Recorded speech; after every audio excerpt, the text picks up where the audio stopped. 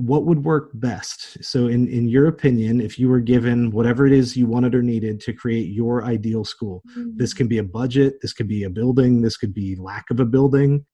Assume that you have people who are interested in a student body and a staff and little to no state regulation. Like you get more or less total freedom. To you, what would be the best school? For me as an elementary educator, I love the idea of obviously everything I just said. I love the idea of play-based learning. And you hear that a lot, like as your kids get older and you're about to go to kindergarten.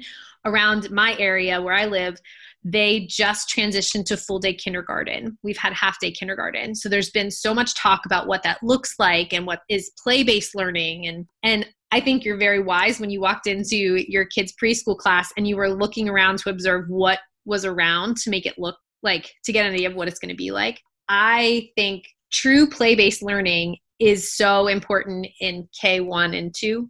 I'm not saying that we shouldn't have elements of reading and writing and math and all of those things. They're important, but I wouldn't have any traditional classrooms set up. I wouldn't have desks. It would be like a big play area, and maybe different classrooms would be different things.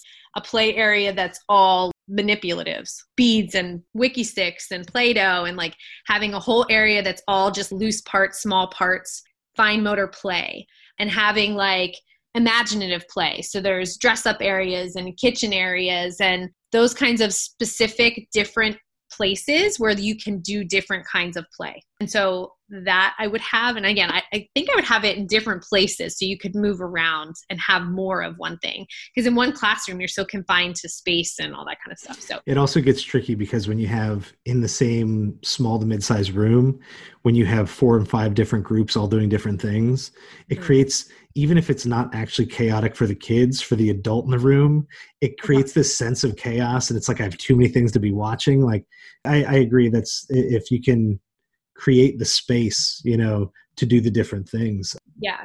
And I think when we're talking about what do we want students to be at the end of their schooling, I think that back mapping that down to basic ideas of being able to clearly communicate, being able to collaborate. I think group work is really important when they're that little. They will learn more from their peers in those group work situations than they would from me standing there and trying to tell them to do something. I think critical thinking starts at that age where we're teaching them to be problem solvers and to be risk takers, safely be risk takers, like trying to try things. Like, here's the problem. Let's try it, see what we can come up with. And if it doesn't work, let's try something different. I think that we have gotten into a routine of just saying there's one answer. There's not one answer, like that's one option on a test. And so we've created these kids that see one answer to these problems. And I think that starting that kind of thinking at a little age trains them to be that way, trains them to see something from outside the box, trains them to look at it from different angles.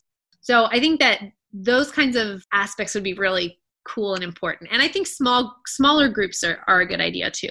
I think reading in books, real books, is an important part of learning to read at that age. So I think that would be really cool. And I know that we talked earlier about assessment and project-based learning. I think that sometimes when it's really hard to figure out how to use technology and projects with kids who can't read yet or are not confident readers. So I think that thinking outside of the norm of what we do and helping them to be able to like, for example, we do this, like in first grade, we did this big unit about butterflies. And like we watch them grow from eggs to larvae to butterflies. And we talk about life cycles. And so it's always like super fun for them. They love that. They think it's cool.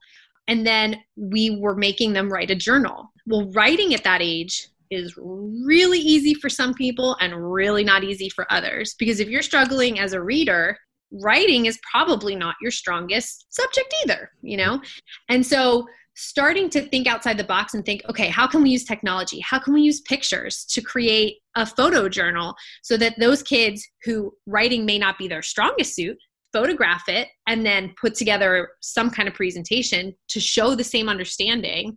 It's not that they don't understand the same way, but at that age, the discrepancy between proficiency in writing is drastic in some cases.